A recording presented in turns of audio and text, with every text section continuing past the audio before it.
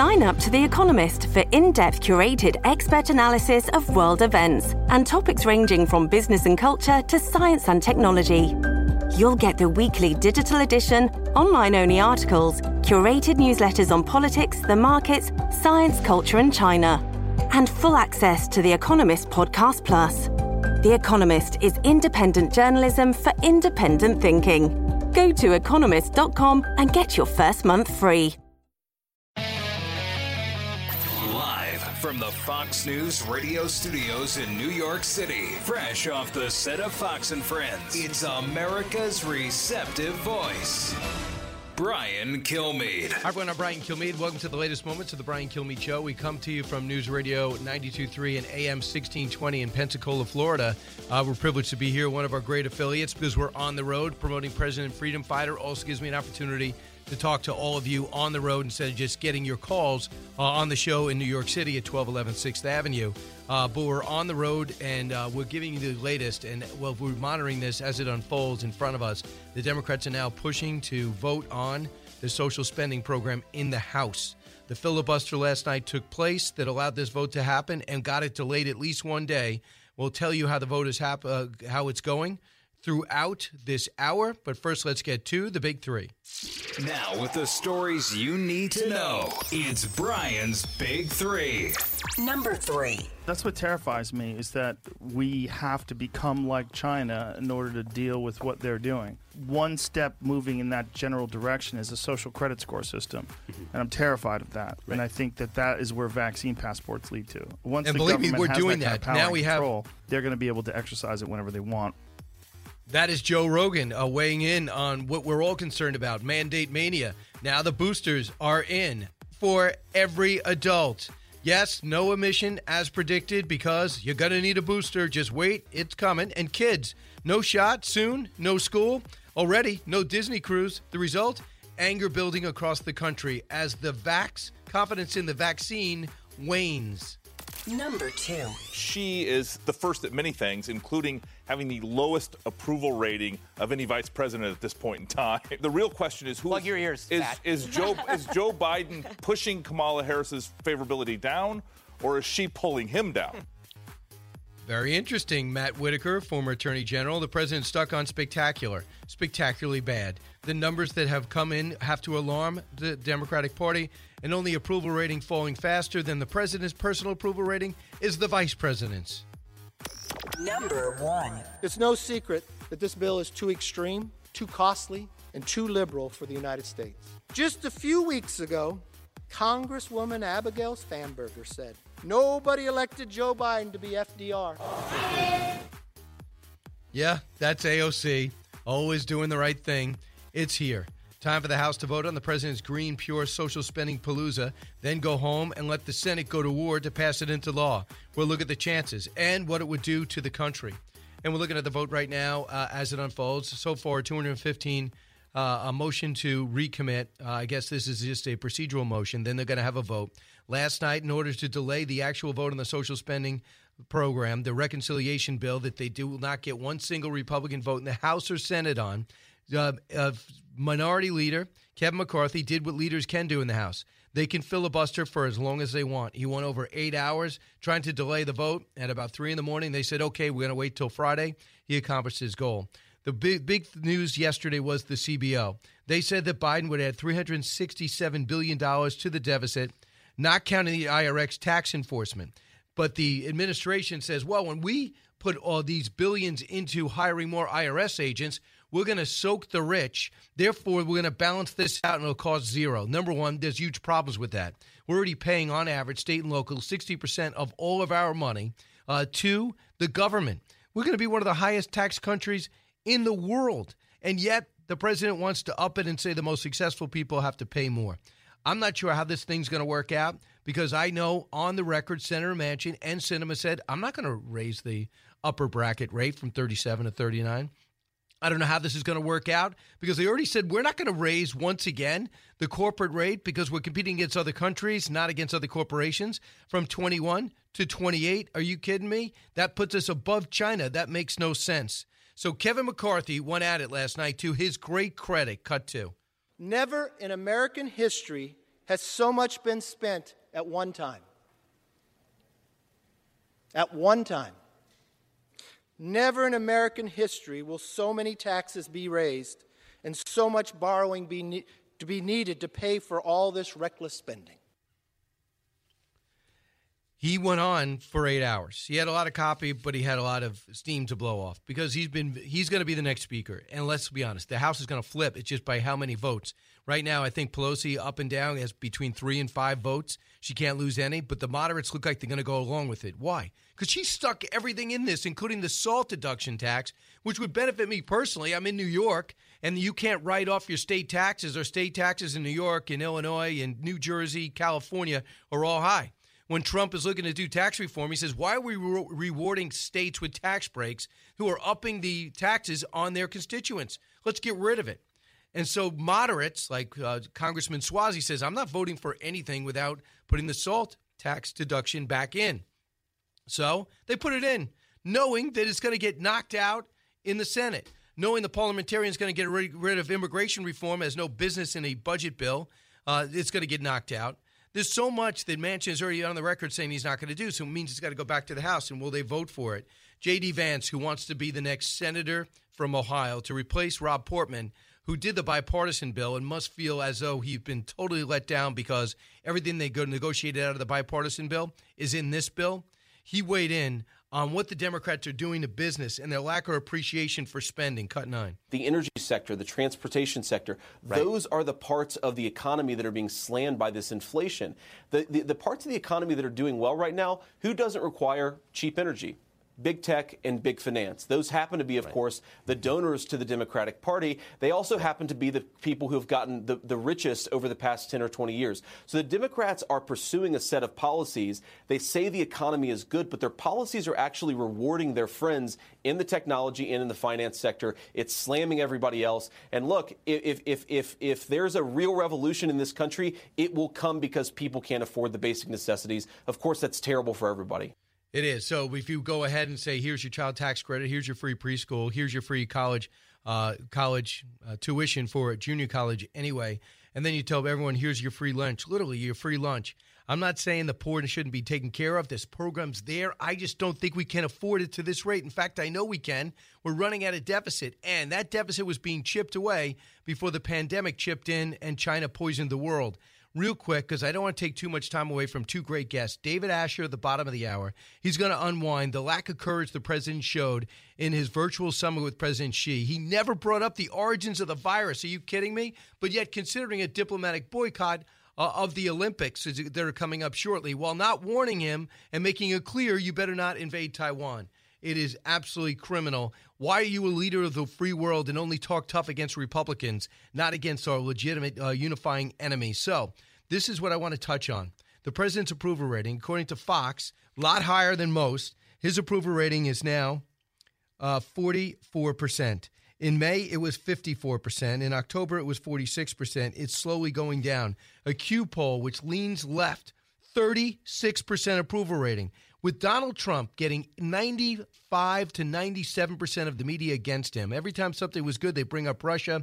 Every time something was going our direction with the economic numbers, building the wall, belting up our military, killing Soleimani, killing al-Baghdadi, things to that nature, they would come up with some other fake scandal or pull up something in his background or some Mary Trump, I stole his tax returns, proof that he's not as rich as he says he is. Having said that, with all the media in Joe Biden's corner, what does it say to you that his approval rating is at 36%? You know what it says? And it's my own business because I'm on Fox News and it's the #1 news channel. It says that you are making your own decisions out there. It doesn't matter what Jim Acosta says. No one listens to Don Lemon. No one really cares. I saw Rachel Maddow, I think, is a great broadcaster. She has her big audience. And by the way, she's leaving that network. It's not big enough to make a difference. They don't look for the spin because they look at their life. They see inflation going up. They see gas prices double. They see our weakness on the global stage. They see what happened in Afghanistan, and they can't buy it. Break it down. The Fox News poll says this, which tends to be a little bit nicer to him. The coronavirus, 48% of approval rating. He was about 70%. Climate change, 42%. He spends all his time in Glasgow. He still doesn't have the majority of lefties on his side. Uniting the country, 36%. No kidding. His mandate mania has made things worse. The economy, 36%. Look around. Even though the jobless claims were at a pandemic low this month, good news, the labor participation rate, which means the quit factor, is still way too high. I think it's over 10 million, but yet there are 7 million jobs open. Your message from the 1600 Pennsylvania Avenue is, America, get back to work. Immigration, 31%. I don't know how he gets 31%. Think about what's happened with that wall. China, 28%. Afghanistan, 27%. On immigration, the president's meeting with the Mexican president and the Canadian president never brings up the border. That is why I say he is worse than anything I could have imagined. Totally inept, lacking courage, unless it's talking out against Donald Trump or a Republican. 1-866-408-7669. Listen, buckle up. I know it's going into the weekend. I want to arm you with some great information. One of the most decorated and respected military minds in our country, who would actually make a great Secretary of Defense and State, Admiral James Stavridis, will be joining us. And then we're going to talk to David Asher, who was in on the negotiations with China, understands what's happening with the origins of this virus and the opportunities we all missed because the president will not confront President Xi, his old friend. Brian Kilmeade Show. Diving deep into today's top stories, it's Brian Kilmeade. This episode is brought to you by Shopify. Whether you're selling a little or a lot, Shopify helps you do your thing, however you cha-ching. From the launch your online shop stage, all the way to the we just hit 1 million orders stage. No matter what stage you're in, Shopify's there to help you grow. Sign up for a $1 per month trial period at shopify.com/special offer, all lowercase. That's shopify.com/special offer.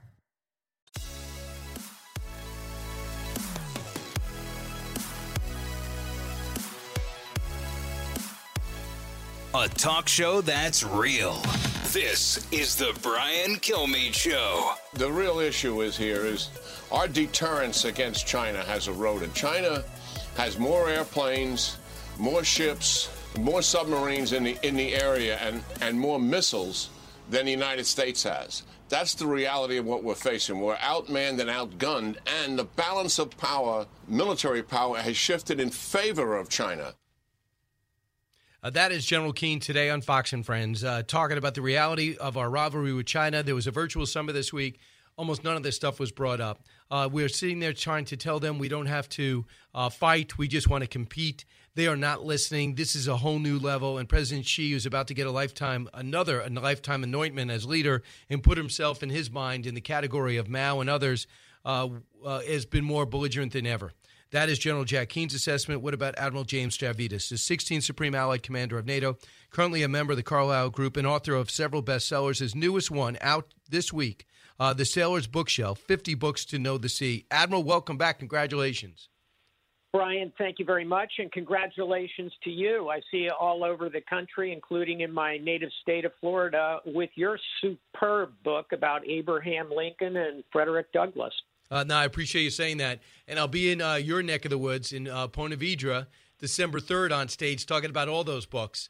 And I'll give you a VIP Admiral-only seat. If you are around, I'd love to see you down there.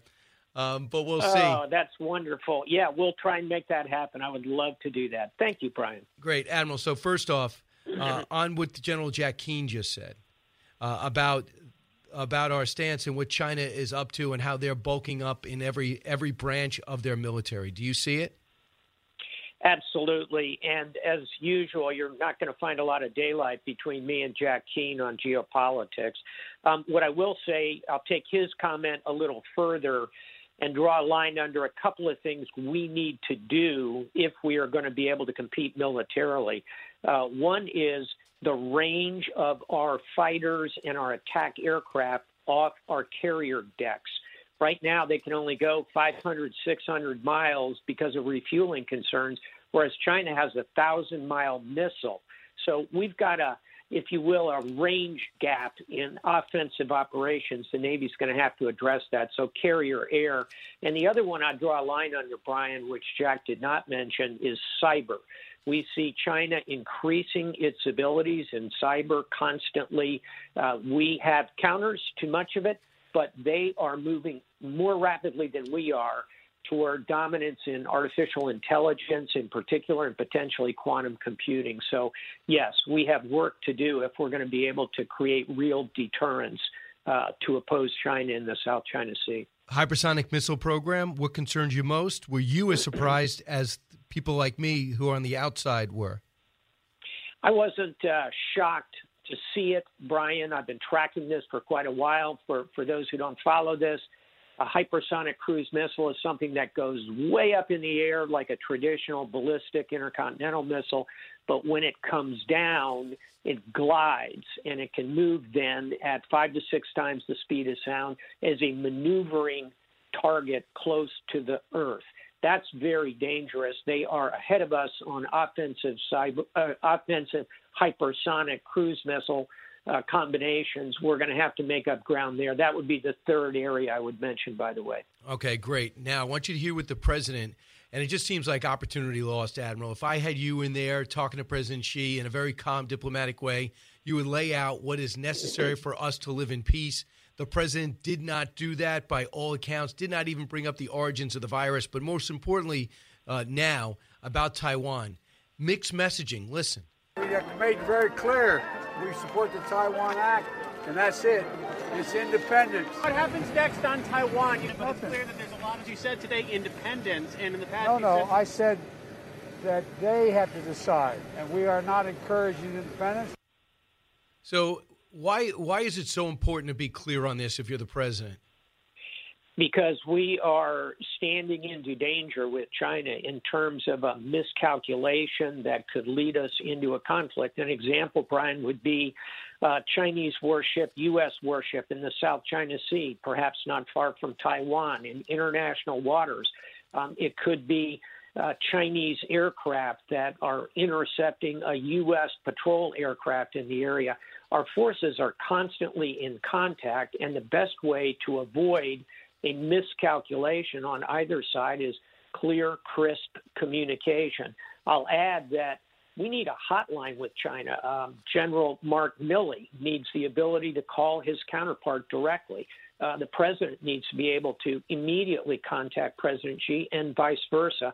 Those mechanisms are not in place right now, and that concerns me. We need to be direct and forthright about what we intend to do and when we intend to do it. Yeah, General Milley's going to call directly before we fight, so that'll be great. So we'll give them a heads up. Hopefully they have our number, too. Let me unpackage that one quickly. Mark Milley in that instance was simply trying to deflate tensions. I did that myself when I was Supreme Allied Commander of NATO, talking to the Supreme Commander of the Russian Armed Forces. I think that was something General Milley did. I think it was a bit overblown as a mistake, and you should ask Jack Keane about that. I think he would agree with me. I will. So, Admiral, tell me about your book. You trying to summarize the best books that talk about sea operations?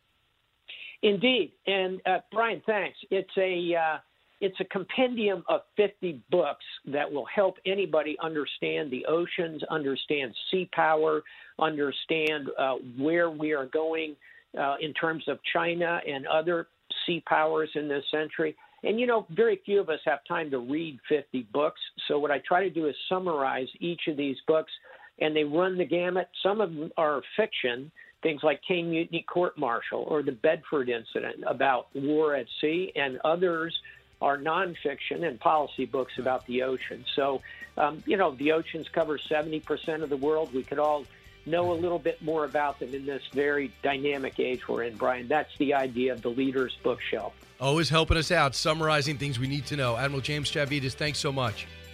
Thanks, Brian. Talk soon. Bye-bye. You got it. Next, David Asher.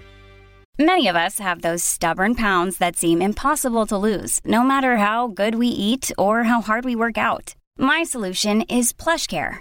PlushCare is a leading telehealth provider with doctors who are there for you day and night to partner with you in your weight loss journey. They can prescribe FDA-approved weight loss medications like Wegovy and Zepbound for those who qualify. Plus, they accept most insurance plans. To get started, visit plushcare.com/weightloss. That's plushcare.com/weightloss. The Book of Esther is one of only 2 books in the Bible that... Out of the gates and ready to go. Hey, it's Hutton and Withrow. Hot Mike is here on the Outkick Network. We've got your afternoon covered with the latest sports discussion, and it's available wherever you find your audio. Daily analysis and news. He is hot. I am Mike. Actually, my name is Chad. His name is Jonathan, but you get the picture. We're going to bring it every single day. Whatever you want to call us, we'll respond to. We just want you to respond to what we're dishing out every day. And while you're here, we hope you subscribe to the podcast, like, subscribe, and share.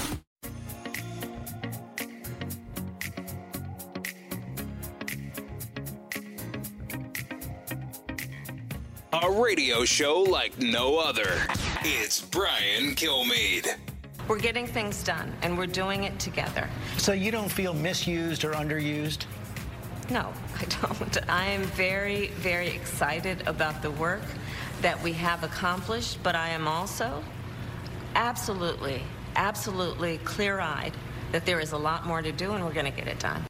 Well, not only that, she almost laughed her way through that question, too, from George Stephanopoulos. She even blew the easiest interview ever. Shea Harris also got some bad news because, her approval rating's at 27%, and she earned it. She has not looked competent and secure in any area, in any interview, whether she's doing a French accent or giggling through questions on why you didn't go to the border. Now she has lost her communications director. Ashley Ention resigned. The resignation will take effect next month. Quote, Ashley's a valued member of the vice president's team who has worked tirelessly to advance the goals of the administration. That according to a White House official. She is leaving the office in December to pursue other opportunities. That does not make anybody feel better who's worried about Kamala Harris's political future. She's been a disaster, flat out, and polls go up and down, but for her it's gone solidly down. What an opportunity she has. She has a president who's aging by the minute, who seems to be way out of his depth, whose approval rating is dipping. All she had to show was confidence and confidence. Show the loyalty that Mike Pence showed, that Al Gore showed, that and the competence that Vice President Cheney had. Even if you disagree with any of those men I mentioned, they knew their job and they supported and were competent to pull off tasks. She has been uninterested in the tasks she's giving. Selling voter reform? Now, I don't want to federalize elections, but she does. So does President Biden. How come she can't get a speech out that makes any sense or even motivate a small town? How come during a crisis at the border, she's talking to child actors about space and pretending as if she's winning them over when she knows they're actors and nobody cares about space in the middle of a myriad of crises? More from Harris on her bad polls, cut 13. Polls, they go up, they go down. But I think what is most important is that we remain consistent with what we need to do to deal with the issues that we're presented with at this moment. Okay, that really helped. And man, does she say things. Here's an example of what I would say if my poll numbers are going down. My goal is to put President Biden's agenda first, which is the American people agenda. That's why I was elected. I could not care less about my personal fortunes. I only want to make these next 4 years great for the American people. That's all I care about. And if I take the hit because of programs that may seem in the short term unpopular or the Republicans have been successful messaging against me, I'll take the hit. I'd much rather I take the hit than the president take the hit. That's the type of thing that builds loyalty. And now she needs a spin. She has 2 crisis managers who came in from the private sector to help her out. It's only gotten worse. Cut 14. Well, first of all, it's real and it's rough. We need to bring down the cost of living, and that's a long-standing issue. And so we passed this week the infrastructure bill, but also we need to deal with the cost of childcare, the cost of prescription drugs, the cost of housing, and that's what we intend to do when we get the Build Back Better agenda passed. So I did forget that the bill in this reconciliation package. So they're talking about paying for child care and preschool in a country that's running a $28 billion annual deficit, a $28 trillion overall deficit, and about $600 billion overdrawn every single year. So we have to come back. I would like to give everybody everything at all times. It's just not the way our country is built. And child care could be more available. Absolutely. But I do not think we can write checks for everybody's lunch, for everyone's college, for everybody's preschool, and for everyone's daycare. That's just not the way it's built. People can figure out things themselves. And there's stuff that can be done at the local level to supplement perhaps. But just to go ahead and jam together social programs when clearly inflation is a big thing that's affecting everybody, and to allow energy costs to go up when it's within our midst to drill more, frack more, and force it all down, that's why the poll ratings are down. And for her not to be competent in these issues, you know what it is? It's not intellect, it's laziness. She's not studying. She didn't study as a candidate. She doesn't study as a vice president. She likes the show. She doesn't like the work. She likes the perceived power, but she doesn't earn it. And here's Mara Liasson, for example, from NPR. NPR sees how bad it's going for both the president and vice president. Cut 19. The numbers are just terrible. And what's interesting is I don't know whether people have just soured on Biden and then all of the internals kind of follow that. You know, if you don't like the job the guy's doing, of course you don't approve what he's doing on the economy or COVID. You're not going to separate those things out. And often, you know, the specific items of a president's agenda are only as popular as he is. But it's bad. And Democrats think they can turn it around by passing their agenda and by selling it to people. We're going to see if that happens or not. Yeah, I mean, you just see it. You see it when Joe Manchin speaks up and Kyrsten Sinema makes a stand. I mean, the word is, the reason why McConnell voted to raise the debt ceiling, the reason why they voted, some have crossed over in the House, is because Joe Manchin went up to them and he deals with his Problem Solvers Caucus, and he kind of is a consultant with them and says, listen, you got to give me some cover. I'm holding off the whole Democratic left-wing agenda. And if you don't show any cooperation, I don't have a leg to stand on. I'm trying to say we can go work across the aisle. If you never do it, I have nothing to do. And what they're doing is it's almost a nod to Joe Manchin. I talked to one of the people that voted for the bipartisan infrastructure deal in the House that got everyone so angry and did technically bail out that bill. But they said that they're going to get payoffs with the filibuster stays. Packing the court is not going to happen. Federalizing elections is not going to happen because Joe Manchin won't go along with it. Byron York, cut 20. The ratings reflect, his job approval ratings reflect the substance of what he is doing on these issues. They don't like what he is doing on the border. They don't like inflation. They thought coronavirus should be over by now, but it's not. So all of these issues, very important issues, coronavirus being the one he really got elected for, the public is unhappy with what's going on. This is not a communications problem. This is a substance problem for the White House. So that was Byron York. I just have to tell you what's happening while we're talking, and I'm lucky enough to be coming to you from Pensacola, Florida. The show's on the road on 92.3 and AM 1620. But it just happened. The Democrats have passed through the House this spending palooza, this Build Back Better bill reconciliation thing on a pure party line vote. They did lose one Democrat. They 208, and they lost 208 Republicans, and they put absolutely everything in it, which meanwhile, we already know that on the record, there's some moderates, especially Joe Manchin, they're not going to vote for this as it is. So they'll reconfigure or tear it apart in the Senate, but it's going to be on their lap. Nancy Pelosi just wanted to get rid of it. That's what Congressman Waltz told us yesterday. She just wants it out of the House and let the Democrats in the Senate deal with this. And the president's showed no leadership on it. He just keeps talking about it, but he doesn't amend it to be more palatable to moderates because he doesn't want to step on the feet of people he fears, and that's his left wing, which is nuts. Bill McGurn, special report last night on the Kamala Harris problem and the problem Joe Biden's experiencing. Cut 21. But I will say this for Kamala Harris. The Kamala Harris problem is not a Kamala Harris problem. It's a Joe Biden problem. They're looking at this, the things that Joe Biden can count as an achievement, passing his infrastructure bill or the COVID, those are Washington achievements. People want to see improvements in their own lives. And I think what they see is not just a president going in the wrong direction, but looking incredibly incompetent. No, I think it's different. I mean, this is an opportunity. When you replace someone in a game and that person is struggling, you look even better than you normally would because that person was terrible. You want to replace somebody that's struggling. For example, you want to be the next mayor of New York. because anybody who comes in and actually puts some time and effort in and can complete a sentence and doesn't show up 90 minutes late for every event and doesn't go to work at 11 o'clock in the afternoon and doesn't have $1 trillion disappear as in his wife's foundation, anybody who comes in will look better. And she has been awful. She's actually been worse.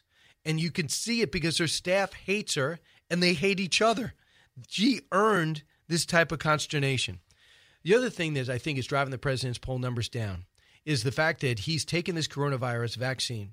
And at first he said, look, I'm going to get it out to everyone. Everyone's going to take it. And around July, we're going to be in barbecues. So we were barbecuing, having a good time anyway. And I thought that was kind of weird, the president not cognizant of that. So when the Delta variant comes in, the president looked around and says only about 50% of the country's deciding to get vaccinated. So he says, I really got to get you vaccinated. Maybe 60% went up.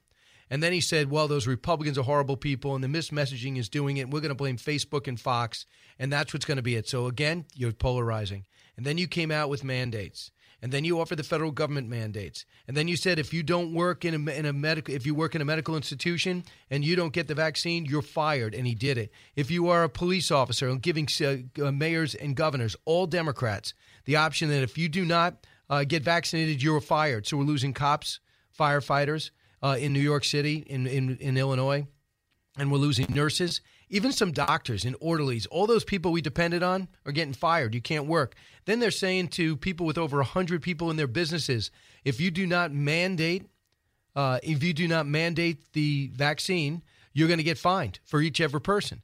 That got struck down by the courts. Right now, it's actually been stayed and they're evaluating it, but he still wants it enforced.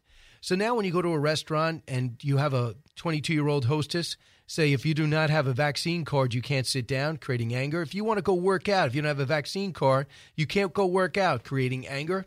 If you want to go to school and want to go on campus, there's mandates that's creating anger. And he is doing it. Even though the poll numbers say the majority of the American people slightly want you vaccinated, those other 48% have a vote, and it doesn't mean they're horrible people. It means a lot of them have PhDs and said, I don't want it. I had the virus already. Don't tell me the durability isn't as great. I know different. Don't tell me to trust your science because your science is already blown up before our eyes and you don't admit it. And now his numbers on the virus are underwater. And now they're saying to kids, you don't get vaccinated, no Disney cruise. Do you believe this? Soon, you can't go to a restaurant if your 7-year-old is not vaccinated. You believe this? They're checking IDs on your toddler. Joe Rogan says, I think I recognize this program. And by the way, it's official. It's just passed. The House is all celebrating. We should all be mourning. This ridiculous. Joe Rogan, cut 23. That's what terrifies me, is that we have to become like China in order to deal with what they're doing. I feel like one step moving in that general direction is a social credit score system, and I'm terrified of that. Right. And I think that is where vaccine passports lead to. I really do. Once the government has that kind of power and control, they're going to be able to exercise it whenever they want with all sorts of reasons to institute it.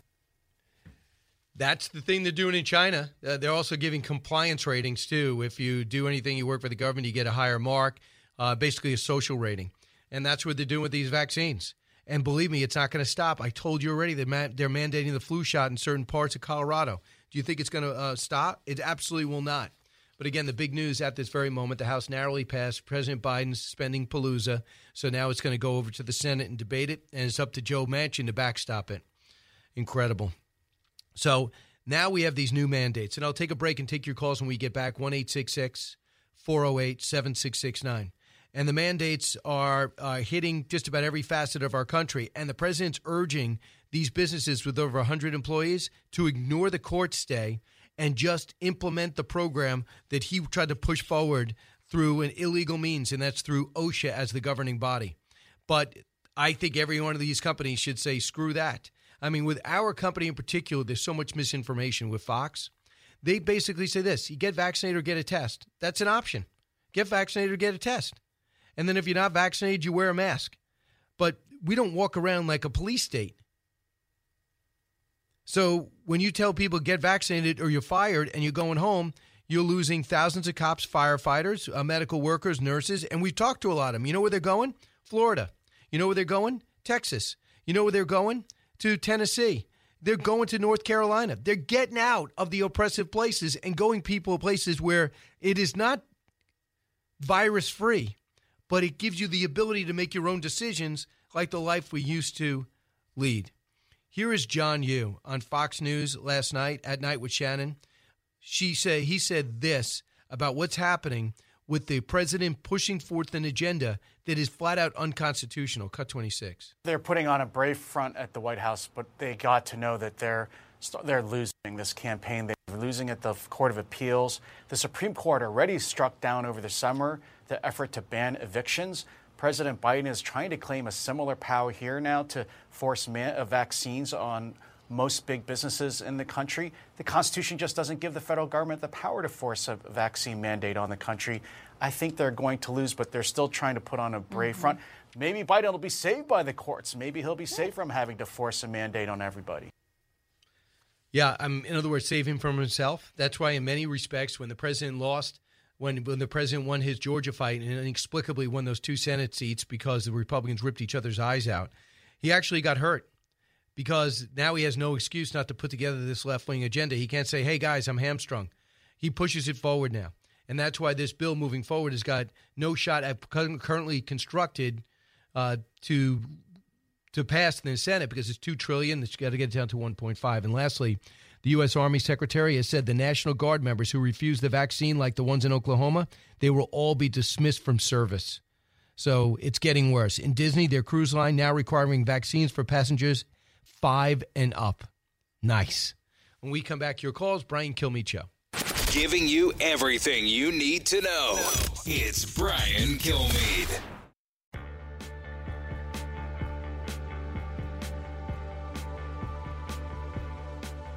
The more you listen, the more you'll know. It's Brian Kilmeade. Welcome back, everybody. This is the Brian Kilmeade Show. We're on the road in Pensacola. We'll be signing books at 2:30 this afternoon at Books A Million. So I hope to see everybody out there. My first visit to Pensacola is fantastic. We're on News Radio AM 1620 and 92.3. And then we'll go into Fairhope, Alabama in the afternoon. Tonight around 6:30. So the signing starts at 2:30 this afternoon. Hope to see everybody out there. And there's 1 hour difference. Let's find out if there's even more to know. More to know. Sponsored by Oxford Gold Group. Call today to learn how you can protect your retirement and savings account. 833-600-GOLD. That's 833-600-GOLD. It's like something from the Jetsons, but Zipline is starting the first commercial use drone deliveries with Walmart partnership over in Arkansas. Walmart will have that Zipline launching their first commercial delivery. It's offered by Zipline that the U.S. customers will be able to choose from thousands of products, though there are restrictions to health and wellness. Similar to Walmart Pickup, a store associate gathers the items, delivers them to Zipline crew, who prepares them for delivery. Customers can begin making orders today, and we're able to track and at their drone status on the app. I mean, are they going to come swooping down? Are they going to drop it? They you can't hear you? Okay, can you hear me now? Go ahead. Okay. So apparently the drone will find the spot, and they'll circle around, detect the wind direction, and then drop it with a biodegradable parachute. Turkey pie stuffing tests. Turkey pie and stuffing tests many families as putting rapid tests on their Thanksgiving shopping list. Are you actually going to be testing your loved ones in 2021? Unbelievable. I have a friend. She's hosting Thanksgiving, and she's having them get tested before they come. The 10 U.S. coaches with the biggest paydays, as reported by Sportico via Axios. Number 1, deserving Bill Belichick, $18 million. Pete Carroll, $12 million. Peyton, $12 million. Andy Reid, $12 million. Greg Popovich, the angriest man in basketball, big lefty, $11 million. And the Golden State Warriors coach Steve Kerr, bottom 10 with $9 million. Hey, they're all great. Meanwhile, Ford GM is stepping into the chip business. This is so smart. They're going to make their own chips. Why? Because mostly Taiwan and China make their chips. They can't get them. That's why they can't sell cars. So, guys, take control. I love it. Bring it back to America. Brian Kilmeade Show. Live from the Fox News radio studios in New York City. Fresh off the set of Fox and Friends. It's America's receptive voice. Brian Kilmeade. Hi, everybody. Thanks so much for being here. It's the Brian Kilmeade Show. Normally coming to you from New York, heard around the country, heard around the world. We're privileged to be in Pensacola right now. News Radio 92.3 AM 1620. I have a book signing today at 2:30, signing The President and Freedom Fighter. It is in a slightly different time zone, so 1 hour different from the New York time zone we're normally in. But thanks to everybody that made the book number 3 in the country. and we finally beat Paul McCartney, dropped him back to 5. People realize I already know his lyrics. No reason to buy the book. I can already mouth the words to Let It Be. And what's another song from him? About Eleanor Rigby? We pretty much know that. Yesterday was good. I should have known that. But pretty much, you know it. But now we got to go after Will Smith. Will Smith is number one. And he's been my rivalry. Again, he took the easy way out. He went the sitcom route. So I did not want to do that. I wanted to earn my way up through sports and news. So let's see if we can topple Will Smith. But thanks so much, everyone, for this greatest for grabbing this moment in our past for these two incredible men, the president and freedom fighter Abraham Lincoln, Frederick Douglass, and the battle to save America's soul. Right now, we're in the battle to save America's budget because what just passed the House, to me, is quite disturbing. It's the reconciliation bill. And the reconciliation bill is they just jammed everything in, didn't even negotiate, and they're just going to hand it over to the House and let that grenade explode. Let's see what happens. Let's get to the big three. Now, with the stories you need to know, it's Brian's Big Three. Number 3. That's what terrifies me, is that we have to become like China in order to deal with what they're doing. One step moving in that general direction is a social credit score system, and I'm terrified of that. Right. And I think that that is where vaccine passports lead to. Once the government has that kind of power and control, they're going to be able to exercise it whenever they want. There you go. Joe Rogan saying it like it is, and he does see a trend here, and I'm worried about it. Mandate mania. Get ready. No booster, no admission. And now, as predicted, they're coming for our kids. No shot, no school, already no Disney cruise. The result, anger builds across the country. Even for those who are pro-vax, they're not pro-mandate. What will the president need to get through his head? Number 2. She is the first at many things, including having the lowest approval rating of any vice president at this point in time. The real question is, plug your ears, is Joe Biden pushing Kamala Harris's favorability down, or is she pulling him down? I don't think so. I think she's earned her low approval ratings. The president's stuck on spectacularly bad. The numbers that have to alarm the Democratic Party, and the only approval rating falling faster is the vice president's. Number 1. It's no secret that this bill is too extreme, too costly, and too liberal for the United States. Just a few weeks ago, Congresswoman Abigail Spanberger said, nobody elected Joe Biden to be FDR. Yeah, that is AOC, always staying with the protocol. I'm here, and it's here. Time for the House, and the House is now voting on the green, pure social spending palooza. Then go home and let the Senate go to war to pass it into law. We will look at the chances that we'll do and what it will do to the country. So let's bring Geraldo Rivera on that. Geraldo, welcome back. Thank you, Brian. My pleasure. Hey, Geraldo, first off, you liking the 5? Oh, the 5's a lot of fun. I mean, I like the dynamic. I like the impromptu nature of a lot of the commentary. I think that human aspect of it is what's so popular. And just of all the shows you've done and what you've seen, at 5 o'clock, it is now per capita the number one show in all cable news for most weeks. How do you figure that? And in an impossible time slot that they say you couldn't get ratings in. I mean, I love the show. I'm filling in next week, but and you've been inside as a viewer, and now you've been outside as a viewer, and now you're on the show all the time. What do you think it is? I think there is an intimacy. It's appointment television. You know, I've been on TV for over 50 years, and when you get a hit show, right, you never really know exactly what the dynamic is, but you have to really, really appreciate it because they come along, once a decade. Yep. But this one is red hot, as you suggest. The number one show in all of cable, beating ESPN and Monday Night Football sometimes. I mean, it's incredible. Even the Manning cast. Who would think two famous people talking about a game in an intelligent way would be more popular than the actual broadcast? But that's another unique hit. So, Geraldo, I want you to – this is what happened a short time ago on the House floor. On this vote, the yeas are 220. The nays are 213. The Build Back Better bill is passed. And the Democrats cheer. One defection, it goes to the House. But, Geraldo, what they did, they jammed everything in it. They said, you want that SALT deduction in? It is in. You want the green militia in? It is in. And they just are going to hand this grenade over to the Senate, which already said there were Democrats that aren't going to vote for it the way it looks, and it's got to go back to the House. Is your trajectory passage? Is that how you see it? No. I don't. And I'll tell you why in a second. But go back to some of the specifics. Isn't the SALT exemption, isn't that the one where you get to deduct your mortgage, your mortgage payments? And your state your tax. Interest on your mortgage. Yeah, and your state tax. And your state tax. It's I mean, who's going to benefit from that? It's not going to be poor people. Poor people don't have big mortgages. It's going to be rich people. This is a bill that has a lot of inconsistencies that are just out of sync with the rhetoric.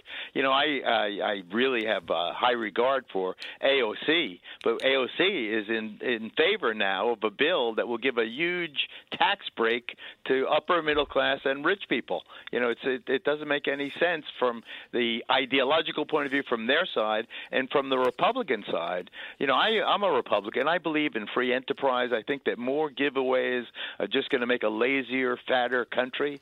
You know, I really don't appreciate that they're trying to take this tiny majority that they have and pretend that it's an FDR or Franklin Roosevelt style mandate. It's not. But I think that because of Manchin and Sinema in the Senate, that this bill will never see the light of day. But congratulate Nancy Pelosi. She managed to get it through at least the House of Representatives. But also, I think that it means that the next time they vote for the House of Representatives next November, in 50 weeks or so, the Democrats are going to get a rude awakening. Yeah, so I want you to hear Jen Psaki just basically seem to have taken on the question you just took on. Cut 6. Is he comfortable where the current provisions stand for these state and local tax deductions, given it would be a pretty significant tax break for the wealthy?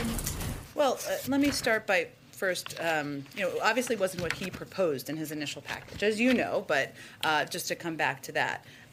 The president also, though, it's been conveyed to him by leaders in the House and Senate that this needs to be included in order for this legislation to move forward. And he certainly understands that and takes these legislators who've been doing this a long time very effectively at their word. But even as we look at the content of it, it's a long-term sustainable reform, in our view. Well, part of the way the tax cuts were paid for is to eliminate that tax in these high-tax states like Illinois, New Jersey, the places you used to live, New York and California.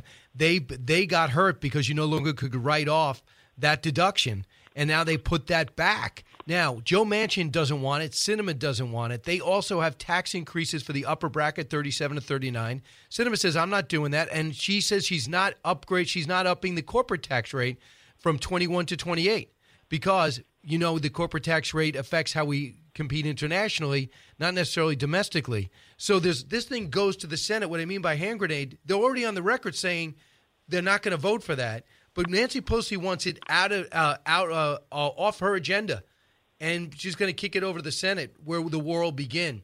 I also have reports that Manchin's asking one of the reasons why Mitch McConnell raised the debt ceiling, because Manchin asked him to.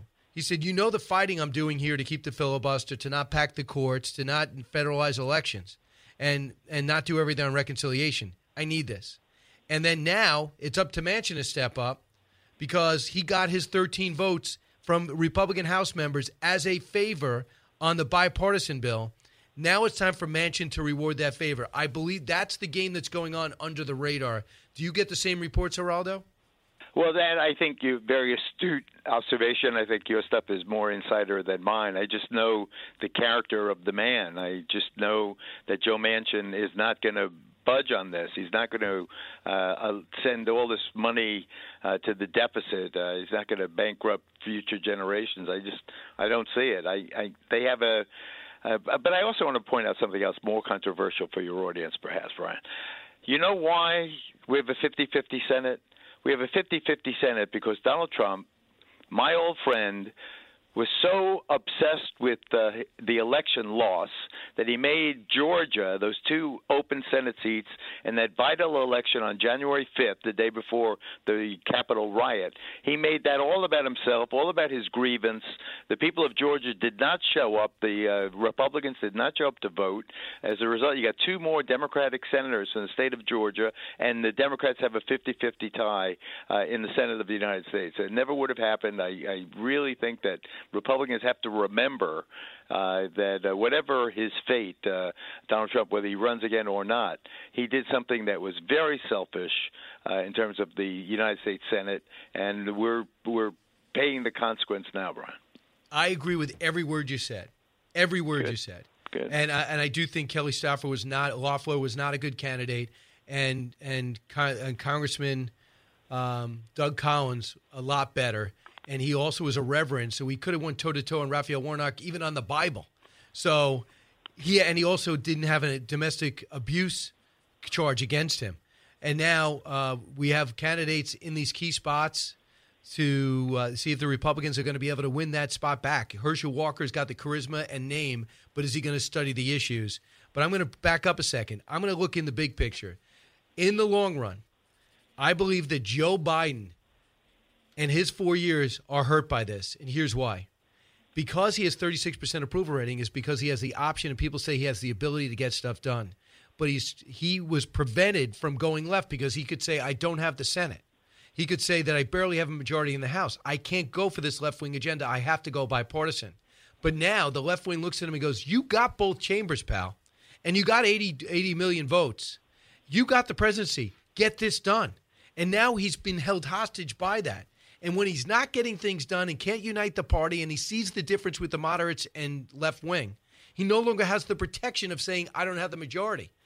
So that's why he looks so inept. Not only that, when you see you don't bring up illegal immigration and the border problem with the Mexican leader, when you don't talk about China and fentanyl and the origins of the virus with the Chinese leader, that's self-inflicted wounds. But the other thing is he no longer has the political protection of I don't have the power.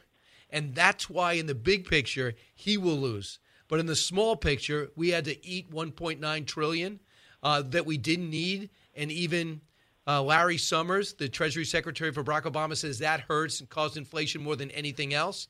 And now he's got to deal with the reconciliation package, which is pure social spending, which we can least afford. How do you feel about my theory? I'm with you also. Surprisingly, I agree with everything that you said. And let me take the border. You know how I feel about the border and migrants. I'm much more compassionate, I think, than you. Not that you're not compassionate, but that the hardliners who want the border to have order in the border. I want order on the border also. I want that wall finished also. I want what I want is more compassion for those who are here already and perhaps a different vision in terms of immigration. But the point, reason I focus in on that for all your remarks is that he was with Lopez Obrador yesterday. That's the president of Mexico. We have a relationship with Mexico in which we have the upper hand economically. We fund all those Mexican border car manufacturing plants. We with tariffs, we could really, really hurt Mexico, and that's what Trump threatened Mexico with tariffs on all imported goods from Mexico unless Mexico helped us with immigration. How could Biden, with Obrador yesterday, not say to him, Mr. President, we've got another caravan heading our way. This is the 10th in the last 3 months. I'm making up the numbers. But, say to the president of Mexico, sir, we do so much business. We give you such a great deal on these manufactured items. We don't want to have to raise tariffs. We need you to use the apparatus of the Mexican government to stop this lawless flow of migrants. They come into your country. They walk 1,500 miles through Mexico to get to the southern border. Mexico has to do something about that. You can't just ignore them as if they were the wind blowing. Yeah, just be tough. Be tough for people other than Donald Trump and Republicans. Show their be frank. toughness on you the don't world have to be stage. Tough. Be frank about it. Yeah, direct. Yeah, and by the way, it was one of those things, and I'm up against the break as usual, Raldo. Time flies with you. But sometimes when you get in a fight and you box, and you're mad at the person, but at the end you want to hug it out. When Donald Trump was tough with these leaders, even though they were taken aback by it, I think they appreciated the fight and the directness, and that's why, in my humble view, Obrador of Mexico began to like him. When he says, I'm going to hit, you better put Marines on your southern border or we're going to start tariffs. I totally agree. Yeah, absolutely. So after a while, and the irony is he's a socialist president, but still he liked Trump. He was the last one to acknowledge that Biden won on the world stage, I think. And he was serious. I'm serious. Geraldo, thanks so much. Good luck. Okay, Brian. And I'll talk to you soon. Okay, buddy. 1-866-408-7669. The lines are jammed. I'm happy. I'm going to be at 2:30. Going to be signing Books A Million here in Pensacola. I'm on the road. Then Fairhope a little bit later on tonight. So that'll be great. And don't forget on Sunday, if you're listening to WDBO, I'm going to be on stage at the Plaza Live. VIP opportunities and tickets still available as we talk about the President Freedom Fighter Tour. It's going to be fun. I hope you all can be there. Brian Kilmeade Show. Both sides, all opinions. It's Brian Kilmeade.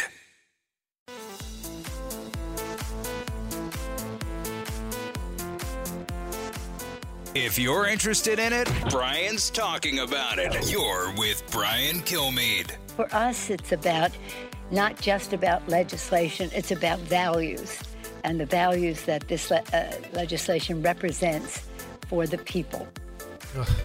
Speaker Pelosi punts, gets rid of this House bill, really negotiates almost nothing out of it, and gives it to the Senate where a lot of these provisions will die. But it did pass the spending palooza known as the reconciliation bill, which means no Republicans even invited to vote. Let's go to the phones. I'll try to be as quick as possible, but I have it after I talk to Congressman Brian Stile, I should say, of Kenosha, Wisconsin, talk about the Rittenhouse trial and everything else. I want to try to get through as many calls as possible. Then I'll have you right after that. Steve, listen on the Fox News Radio app in Massachusetts. Hey, Steve. Hey, good morning, Brian. I was just telling your screener, listen, my wife and I are middle America, and my wife actually is an accountant. She's a CFE. She's going back to school for a cybersecurity degree. I'm sick and tired of listening to the talking heads make a big deal about this salt tax. In Massachusetts, I was devastated when they did away with that salt tax in the Trump tax cut. But my wife said to me, listen, we are going to make out better. Once the numbers came out on what you're going to actually get for your taxes, we're going to make out better with the Trump tax cut. And Brian, I'm not kidding you. Our state refund dropped, but my federal almost doubled. And guess what, America? For all you libs out there that don't want to admit it, my wife and I don't make $400,000. So we did a much better job. Steve, I love the real world tax return. It's a real world tax return. All you want is an opportunity to be successful. You don't want any of these provisions and handouts because eventually we're all going to be paying for the handouts, the free lunch, the free community college, the free daycare, the free preschool, the free elder care. It's not free. It's costing everybody. They're just taking our money away, and Joe Biden's deciding what to do with it. I'm not really all for that. I don't know if you could tell. Congressman Brian Stile will be next. Now, I see you up there from WABC, WRCN, WOKV. I'll get to all of you when we come back.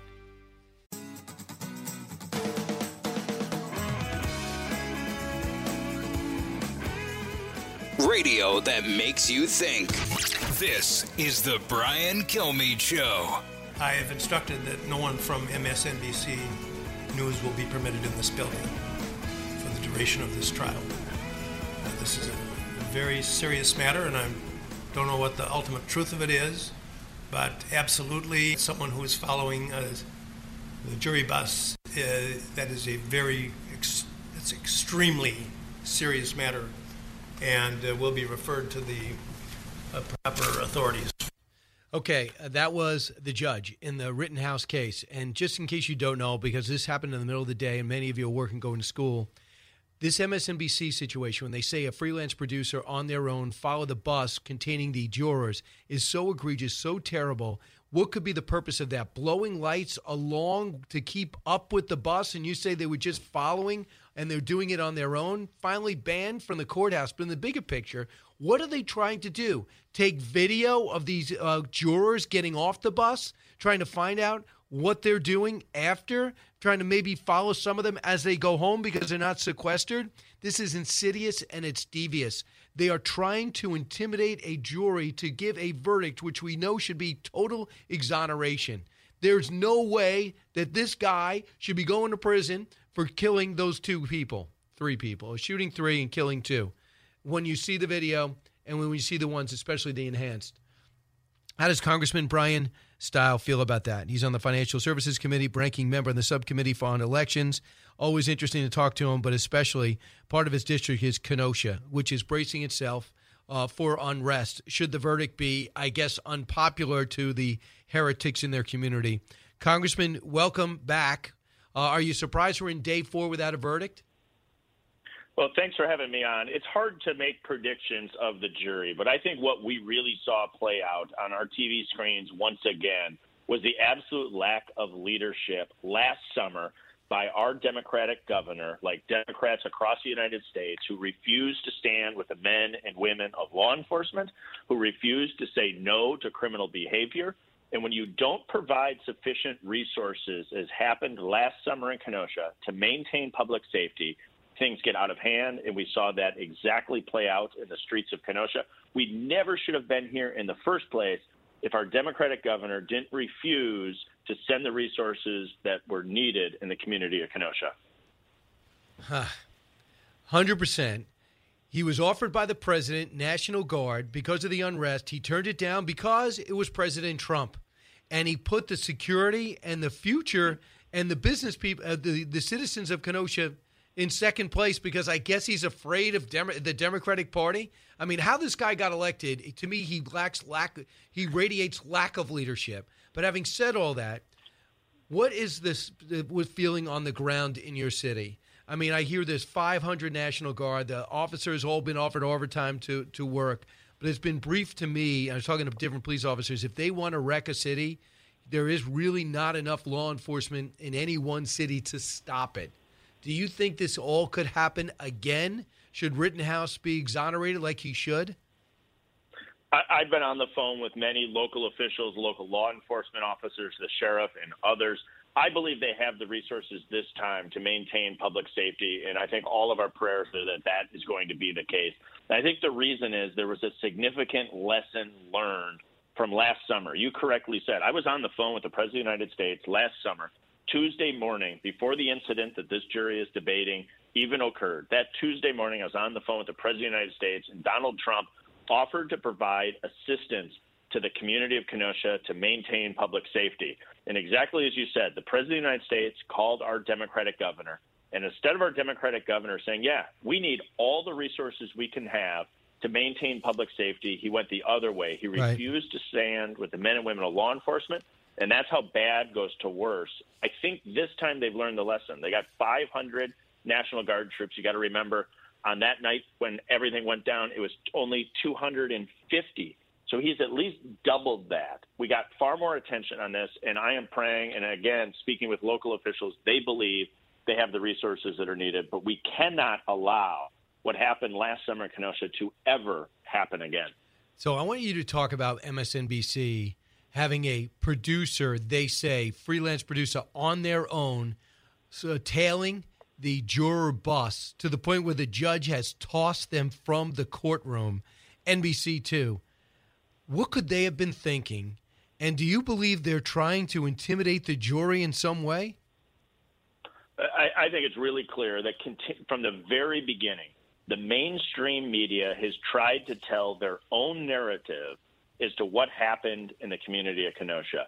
They're trying to tell their narrative. And when you see these individuals run off and do freelance things against the orders of the judge, and the judge is absolutely appropriate to enforce the rules of the courtroom against the mainstream media, and when you see them do this, the reason they're doing it is they want to tell their narrative. They don't want to tell the facts. They don't want to present all the evidence to the American people. They're working to tell their narrative. And when you watch MSNBC, that's crystal clear to everybody. And so this is just endemic of the mainstream media telling a narrative rather than sharing all the facts to the American people, which your program does so well. Thank you. Congressman Brian Stahel, our guest, part of his district is Kenosha, and he's worried like we all are, especially because I want justice done. I worry about the jury being intimidated. So Jonathan Turley's been on our show a lot. I think he's one of the premier experts in almost everything legal, including the jury trial. And many people are concerned that it's taking so long, it's bad for the defendant. Here's what he postulated last night, cut 31. So I think all of these assumptions about the jury really are likely unfounded. I mean, consider the fact that the Cosby trial went 5 days and then it had a hung jury. Phil Spector in his first trial went 12 days and ended up as a hung jury. The Menendez brothers, 3 days, ended up as a hung jury. Conversely, Paul Manafort was convicted after 4 days. So it's hard to say that the length of time is really that telling. A lot of things can be clearly happening. One thing that has not clearly happened is that the defense did a good job in showing how these counts have a cascading failure, that once you decide he acted in self-defense with regard to Rosenbaum, they did a good job in saying, well, then you discount this count, and they went through them. That clearly hasn't happened. They probably could have done that right off. But it can be that they reached an agreement on some counts and they have deadlocked on others. I don't expect you to expose any sources within the jury, but Congressman, I don't know how you feel about this trial. I think it's pretty clear that the prosecution was absolutely awful, and I think the defense, their witnesses ended up being the best defense witnesses, which is something you only see on a made-for-TV movie. So I'm wondering what you think this outcome is going to be and what you're hearing about the delay. You know, it's hard to predict the delay of a jury as to the outcome. I think the previous speaker was kind of spot on that. People love to make predictions about juries. Each jury deliberates in a different way, in a different style. Hopefully they reach that conclusion soon. And then the real key is, as they do, individuals are going to express themselves. I'm a firm supporter of the First Amendment. People have an absolute right to express themselves lawfully and legally. But what we need to do in Kenosha is draw a bright line between expressing yourself under the First Amendment and criminal behavior. We cannot allow people to express themselves when this jury verdict does come out using any sort of criminal behavior whatsoever. And bottom line is, you don't need Rittenhouse. And I don't really recommend any teenager grab a gun and run and try to protect people, even if you're obviously, even if your intentions are pure, and his seem to be. It's just a bad situation, but it's just a shame that citizens had to go 17 miles, by the way, where his dad lives, in order to protect a town that nobody else was protecting. And just a quick note that really relates to you, can relate to. Frank Elementary School will switch to virtual learning Thursday and Friday, that's today, as a precaution, because they don't want the kids in attendance. They want them in their homes because of what could be happening outside the Kenosha courthouse that could spread throughout the area. Do you find that a lot? Are kids going virtual now just to make sure they're not in the eye of the storm? Should this be an afternoon verdict?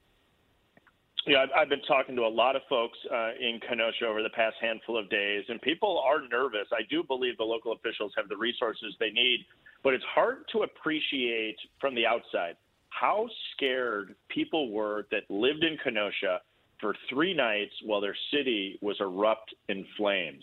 The fear that people felt when they called 911 and 911 said, we have no ability to respond to your request. Not, we'll be there in a little while. We have no ability to respond to your request. Envision the fear that people were feeling, rich, poor, black, white. That was what 911 was telling people during the riots in Kenosha. The police were overwhelmed. People were petrified.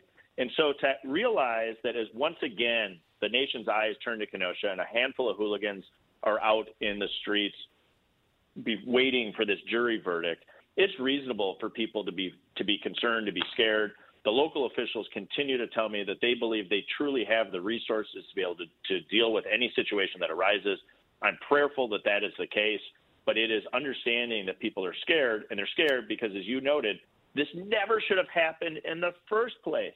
If our Democratic governor sent the resources that were needed, we never would have been here in the first place, and ultimately he needs to be held accountable for his absolute abject failure of leadership during that time in the community of Kenosha. All right, we'll be taking calls just in a second. I just want this, Congressman, this is just happened within the last hour or two. The passage of the reconciliation bill out through the House. It's going to cost about $2 trillion and $360 billion to the deficit. They say maybe more because they can't figure out this thing about the IRS going to be, I guess, radicalized to go after everybody in this country and get unrealized tax revenue. But it's going to add to the deficit, cost $2 trillion, and put social programs that can't be sustained in a budget that's already $28 trillion in debt.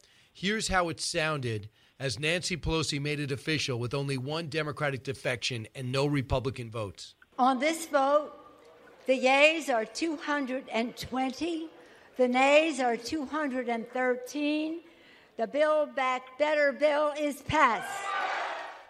And they roar. You say what, Congressman Style? I was sitting on the floor as they cheered, and my heart sunk for the future of our country. This bill is an absolute abject disaster. It does nothing to address the challenges that we're facing, rising prices, securing the border. It does none of that. What it does is it dramatically expands the social welfare state of the United States with no work requirements. We're not even getting workers back to work in this bill. It moves us in the wrong direction, and it's going to cost way more than they're telling us. They're pretending, using kind of fuzzy math in Washington, D.C. They say, well, we'll only run a program for 1 year. You know it's going to last longer than that. This bill is going to cost a ton of money. Taxes are going to go up, and everybody's going to pay for it as prices continue to rise. Well, they say that the Republicans won't have the courage to stop free preschool, free community college, free school lunches, free elder care.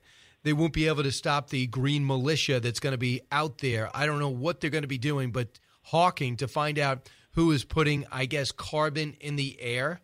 And they're going to de-incentivize all these oil and gas companies. I mean, this is going to be thousands of pages.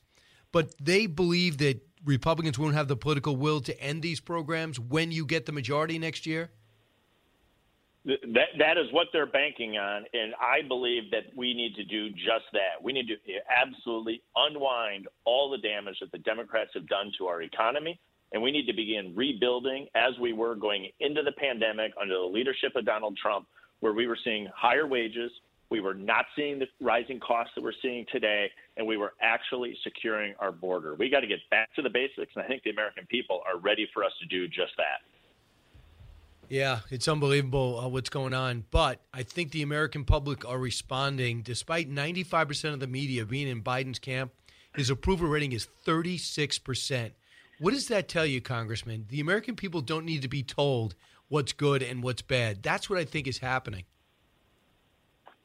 When I'm home, people are talking to me about the rising costs of gasoline to fill up their car, about how grocery shopping is more expensive, about how things aren't on the shelves as they go back and begin Christmas shopping, about how our border's not secure. And the Democratic Party is ignoring all of that. The Democratic Party is focused in on expanding the size, the scale, and the scope of the federal government.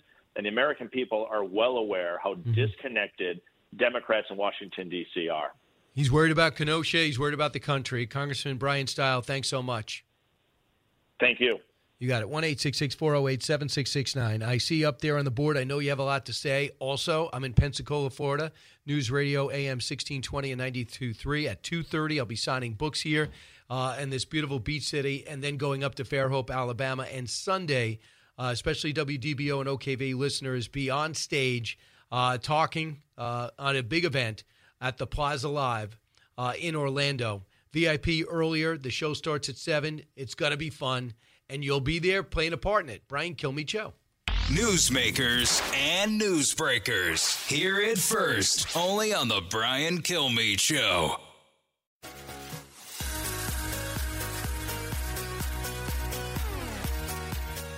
Breaking news, unique opinions. Hear it all on the Brian Kilmeade Show. First of all, congratulations, Madam Speaker. This is an historic piece of legislation. You were its leader. With, as you say, the vision of the President of the United States. This bill will speak for itself to millions and millions and millions and millions of Americans whose lives will be made more secure, more richer in the terms of quality of life. Yeah, what else is he going to say? Steny Hoyer, who would have been a much more reasonable speaker. By the way, he doesn't speak to the speaker. Evidently, they have a terrible relationship. So that is talking about the Build Back Better plan or the reconciliation package. Everything negotiated out of the bipartisan deal was put in this. And Cassidy and company, the Republican senators, said if we pass the bipartisan bill, they won't be able to pass the other. Well, it got through the House. It's going to have a lot of turbulence in the Senate, but we'll see. Joe is listening on WRCN in Long Island. Hey, Joe. Brian, good morning. I want to say congratulations on the book. I have not read it yet, but happy Thanksgiving to you, the crew, and your family. Joe, I know you're an audio guy. Just a suggestion. I know you're in the car a lot. You got 9 kids, right? 9? 10, actually, yeah. 10. But I know you're in the car a lot. You might want to get the book on tape. So, I would love to. Yeah, it's definitely out there. You can get it off the audio. You can get DVD too. I can't wait. I would love that. I'm on the roof. That's where I'm working. But listen, I want to say quickly, and I am going to do that. I love that idea. But listen, false narrative, Geraldo, and you keep saying it, why we lost Georgia, Republicans. Trump had COVID. He was tweeting out, please give the people the $2,000. He was begging. He was sick. And Walter Reed still saying, give him the $2,000. It was the worst political move by Mitch McConnell since George Bush Sr. Joe, what you're saying is a good point. I did forget that.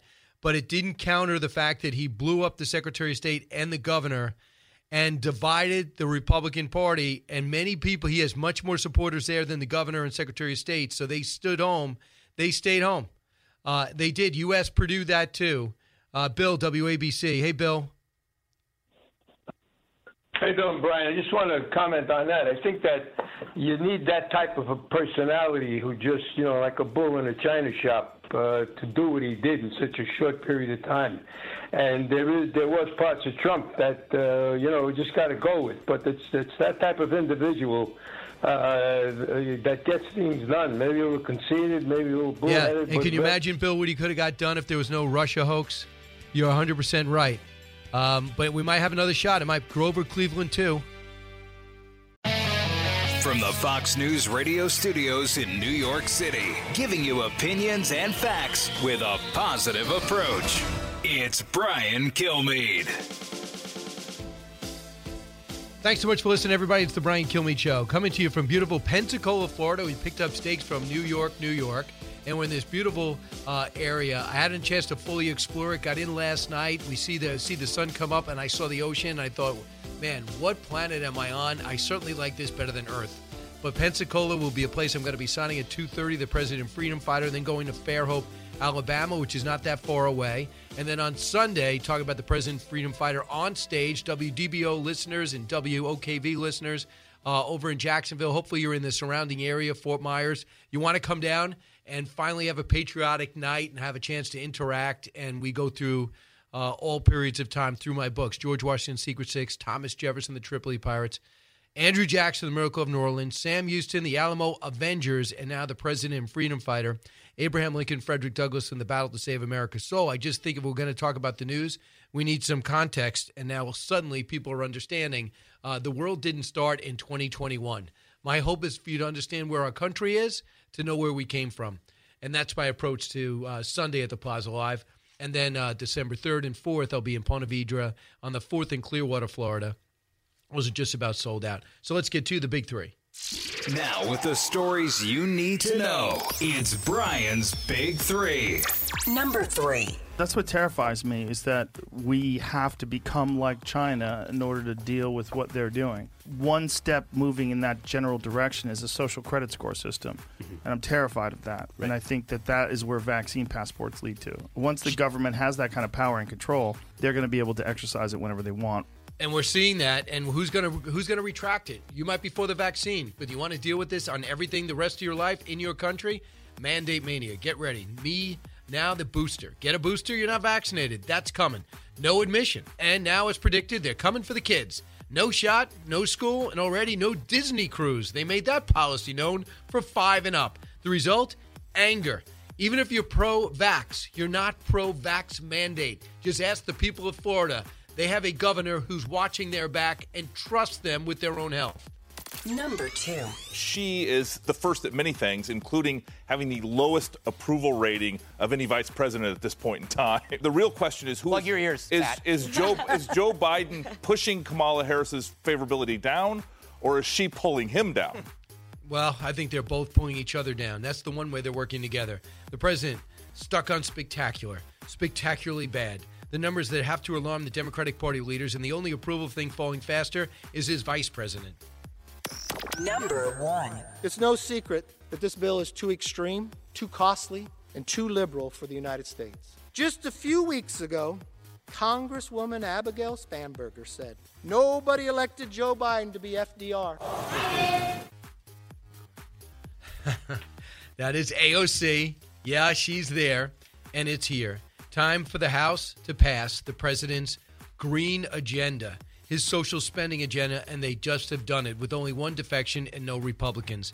And that was just Kevin McCarthy, who spoke for 8 hours to show some resistance and stop a vote for at least today, but it happened Friday morning. Hi, everyone. Brian Kilmeade. It's my pleasure to bring in someone who knows Florida quite well, where I'm at now, Shannon Bream. Shannon, welcome back. I am so jealous. You're going to be all over my stomping grounds with my people down there. So where did you grow up? I grew up down in South Florida in Hollywood, where you guys just did the Patriot Awards. And then we moved to Tallahassee when I was in high school. And so most of my family is now up in the Panhandle. We love 30A. We love Jacksonville. We love all of that. Ponte Vedra, I've got 2 brothers over there. So, you're just like you could be one of my brothers. Wow, I do. Actually, I'm honored if you would welcome me into the Bream family. That would certainly be, that would be great. Why not? All right, just let me see. Let's do a grab bag so we don't have to get every gift for everybody from my new family. But Shannon, yes, exactly, because trust me, you're marrying into a lot, or right? Marrying. And you're a handful, being adopted Shannon. into a lot. But I feel like you bring a lot to the table, and so I think you'd be good during the holidays. Interesting. You've got books. You have things to talk about. So I think you're going to be great. I do have plenty of topics. That's why You do. I got this show. I hope people will like it. What kind of turnout will I expect in Pensacola at Books A Million? Oh, I think you're going to have a gigantic turnout. People are going to love it. Your books are amazing and so interesting and fun, and they love you. So, it's going to be basically like, a Sean Cassidy 1975 situation. Right. What about, who's the one from the Partridge Family? Isn't it Keith? No, Keith is the show. I don't know, but I was more into Sean. There's David Cassidy. David Cassidy, right. So any of those guys circa 1975, that's the screaming, the throwing of items at you. It's going to happen today.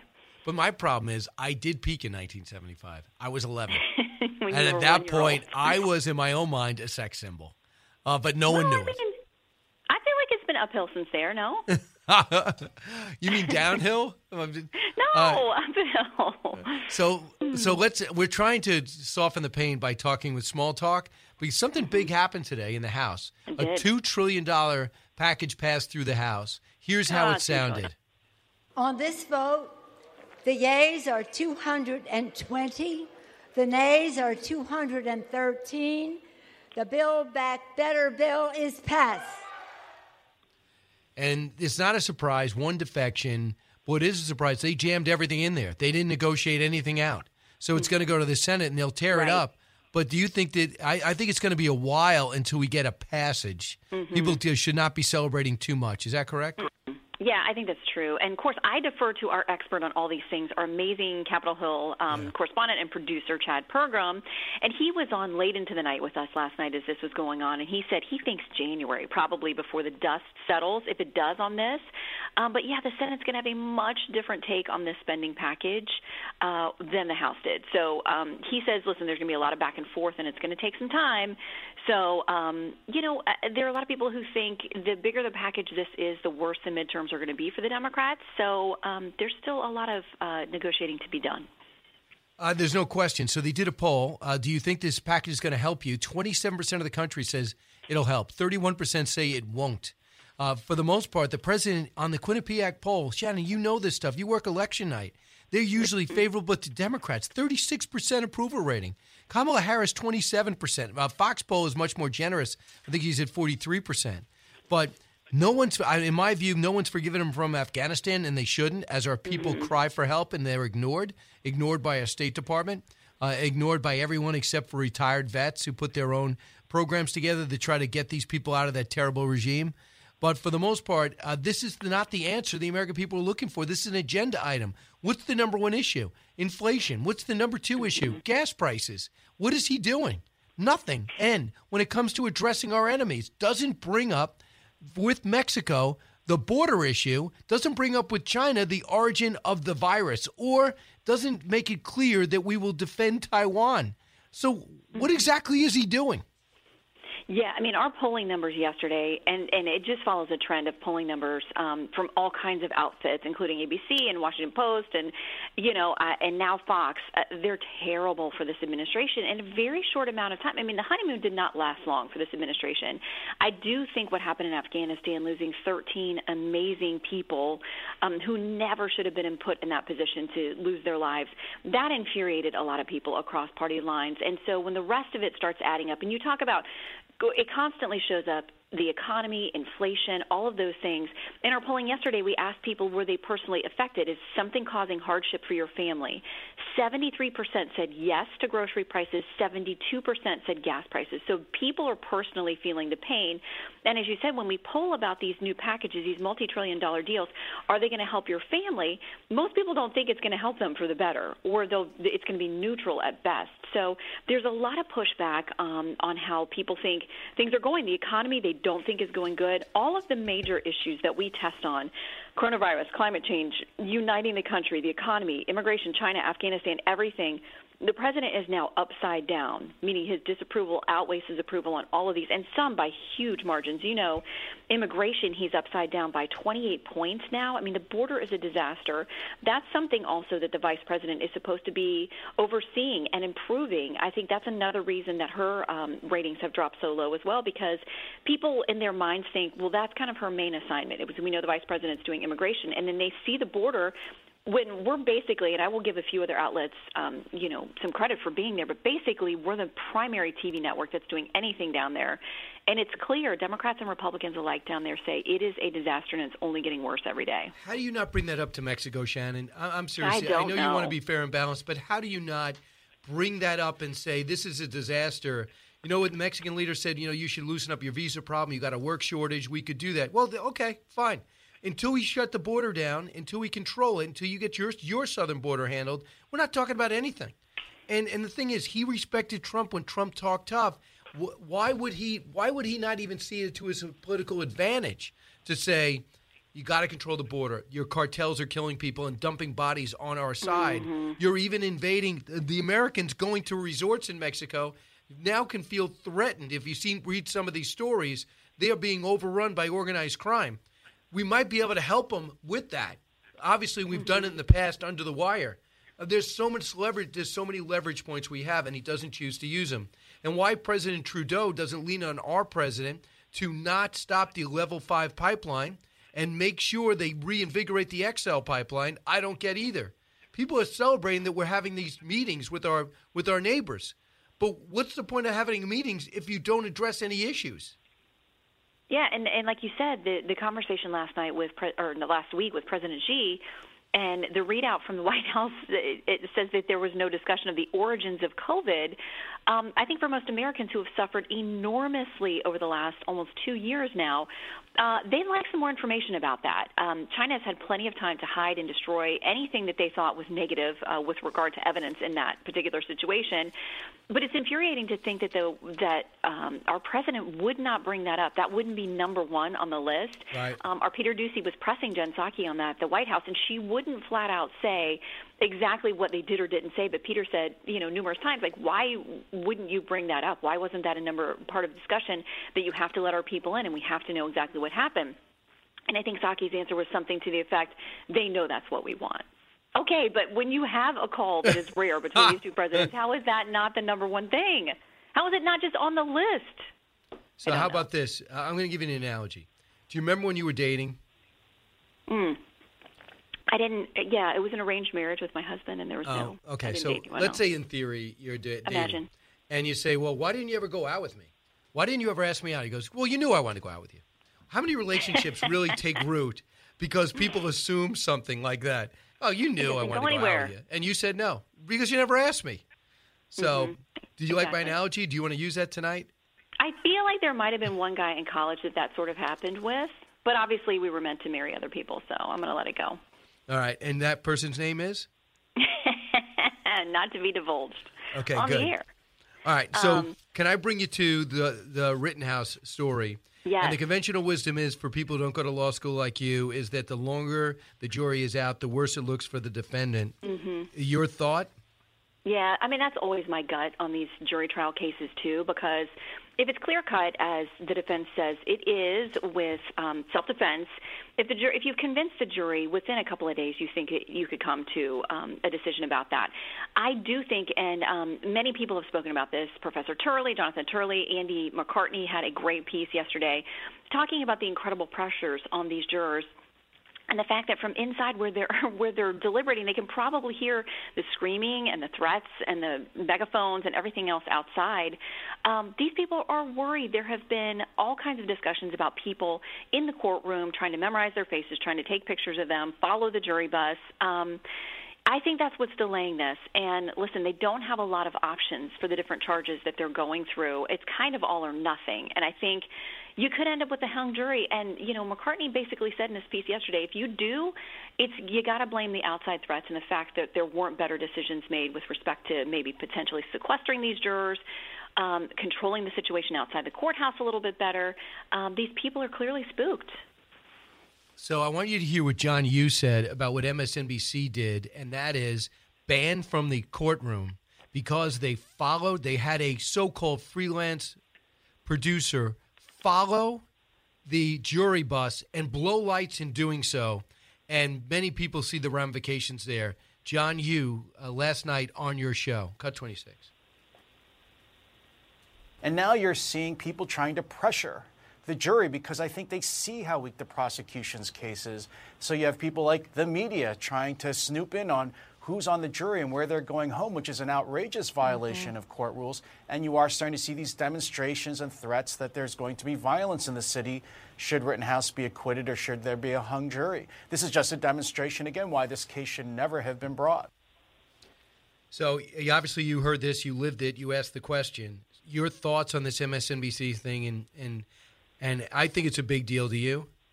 I think it's a huge deal. If there was truly any kind of directive to a freelance or employee to in any way, and listen, MSNBC is denying it. They said he was never going to take photographs. He was not tracking people, he was not going to approach them, right. Whatever. They say he wasn't trying to make any ID on them. But if it turns out that any producer or employee or freelancer was directed in some way to collect personal information on the jury, it's reprehensible. In a lot of places, it's potentially criminal. I mean, you can talk about jury intimidation tactics and that kind of thing.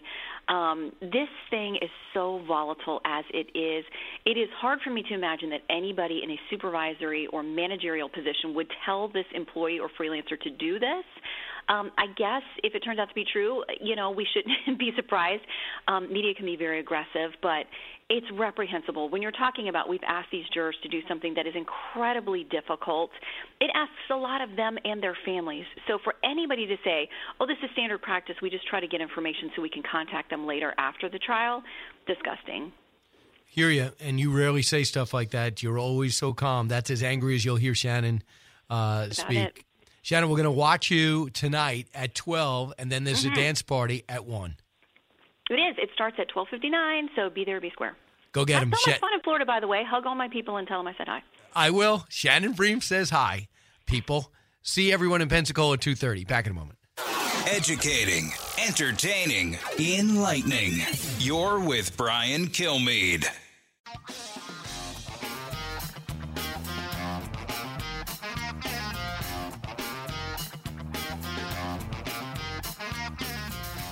The fastest 3 hours in radio. You're with Brian Kilmeade.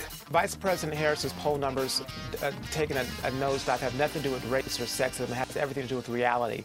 Everything that she's been charged with doing to lead, she has not done. She's failed in her ability to actually get things done, especially when it comes to the border. And the American people see that. They see that she's not leading, and the polls reflect it. So that's an indictment on her leadership, not on her race. Of course it is. And that goes to that saying, people want to bring up race. No one even remembers race. When you were criticizing Condoleezza Rice as Secretary of State, were you thinking, don't criticize her because she's black or give her an easy time because she's black? When you saw Colin Powell, Secretary of State, battling with Donald Rumsfeld, did you think Rumsfeld was battling with them because he was black? Do you think that people look at Kamala Harris's ineffectiveness in everything she tried and thinks, let's make it easy for her because she's black? I mean, it is just the forced polarization of the country, bringing race where race doesn't belong. We flatten the playing field. We just judging people by their performance. That's it. Performance. She earned the 27% approval. In fact, don't be surprised if Joe Biden runs again if he picks somebody else. Not because she's black. It's because she's not good. Does not study. Does not put the time in. Can't run her staff. They are quitting and trying to kill each other, like her campaign staff. not because she's black. Sandra Smith is next.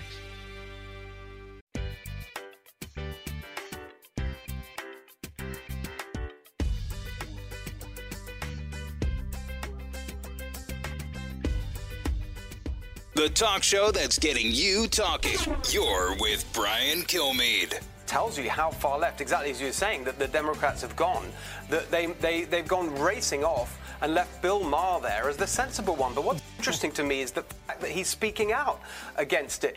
I suspect most of them know how lunatic the whole agenda is, but they haven't got the courage to say so. And they're all kind of enthralled to the squad. And basically you've got only Bill Maher, and the other day you had James Carville. No one else is calling it out. That is Steve Hilton, does a great job over the weekend, and just kind of calling out the fact that Democrats are going after Democrats. And it used to be fun to debate it when Bill Maher was throwing barbs out with humor, even if I didn't agree with him. And James Carville obviously wanted to do everything to get Barack Obama and Bill Clinton elected. But he's really concerned about the direction of his party. And in turn, I imagine the country. Things have certainly changed, Sandra Smith, as you join me, getting set to host your show with John Roberts beginning at 1 o'clock Eastern. Things have changed. It used to be the Freedom Caucus is tearing up Mitch McConnell and the Republican Party. Then Donald Trump was bringing the Republican Party in a brand new direction. You tell me, Sandra, do you ever remember a time when Democrats seemed to be so concerned about other Democrats? As far as what all went down this morning, I would say no. As the economists that have looked at this, Brian, and there are many, the White House likes to say that there is not a single economist who says that this will add to the deficit and that this will cost the American people anything. I mean, you got Obama era economists. Larry Summers, probably most notably, has spoken up about the long-term effects of this bill. And he has talked about the inflation that will result. He says it is going to get a lot worse before it ever starts to get better. And that's not the only one. There are a lot of economists that come from Democratic White House administrations who have looked at this and warned, not just warned about the consequences for the American people, but warned politically Democrats about the upcoming midterm elections, because if we're paying more for everything now, if you implement this massive spending, you're talking about paying a whole lot more down the road. I just got off the air with Mr. Hemmer, and I were hosting America's Newsroom this morning, Brian, and we interviewed a dairy farmer about the cost that she has incurred for various reasons, many of which include the supply chain crisis, but also the government spending, the added regulations under this administration, the red tape. All of it is costing her and her family more to operate their family farm. She calculated her profits at the end of this past week, and after everything, she had $3 to account for in profits. And this is a reality, too, sadly, that so many of these farms are dealing with right now. And guess what? I asked her, does that mean higher milk prices? And those costs will get passed down to the consumer. And she says, I hate to do that because I care about people. But if it comes to that, for us to stay in business, we will have to pass that down to the consumer. So these are real, tangible things the American people are going to experience through this. So as far as this bill is concerned, we saw it pass during our hours this morning. We'll see what it looks like when it gets packaged and sent over to the Senate. What happens from there, we don't know, but they had a victory for their party in the House this morning. But they didn't take anything out. For example, they put the SALT in, and you know SALT has which is a state tax you can deduct, and then those for the high tax cities. So New York, Illinois, New Jersey, California, off the top of my head, high tax places that are going to revel in this because now they get more money. But we know that Joe Manchin's not for that. We know Kristen Sinema says I'm not for that. So all this stuff is going to end up back in the House in some type of conference committee. But my feeling is that Joe Manchin is, I think, prepared to hold the line. I mean, he says, if I'm okay with $1.5 trillion, but not now.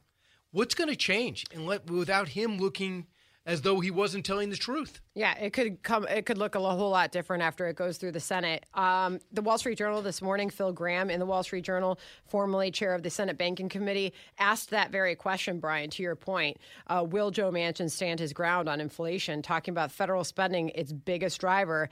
He's demanded an honest accounting. He's got that now. And so the big question is what he's going to do about it. When Manchin looks at the scoring, no gimmicks, sunset programs, phony savings. He's promised that he'll either decide to end this dangerous debate or delay it until the spring to get a clearer picture of the inflation problem. So I don't know. Ball's going to be in his court very shortly. So I want you to hear, when we know this, the CBO did a scoring, couldn't really understand the how you could put a number on how a militarized, radicalized IRS is going to get more money from horrible tax cheats. But they say it's going to add $367 billion to the deficit. So here's what Nancy Pelosi said in the past. How do you respond to Republicans today that say Democrats lied to the American public when they said this plan costs $0, when the CBO says it at least adds $160 billion to the debt? Let's just not present what the Republicans say as any fact that you're predicating a question on. I mean, understand what's happening around here, okay? So that was today. That was this morning. Republicans or CBO? Are the Republicans running the CBO? I'm a little curious about that. That is, and remember, the Democrats spent a lot of time, the White House spent a lot of time already discrediting the CBO score before it even came out. But to the Wall Street Journal's point this morning with Graham saying that when all the gimmicks and sunsets are taken into account, Brian, the White House claim that this bill is fully paid for is the most fraudulent scoring claim ever made for a major policy proposal in the modern era. And the bipartisan bar is high. People are seeing through this. They are seeing the budget gimmicks. They see the CBO score.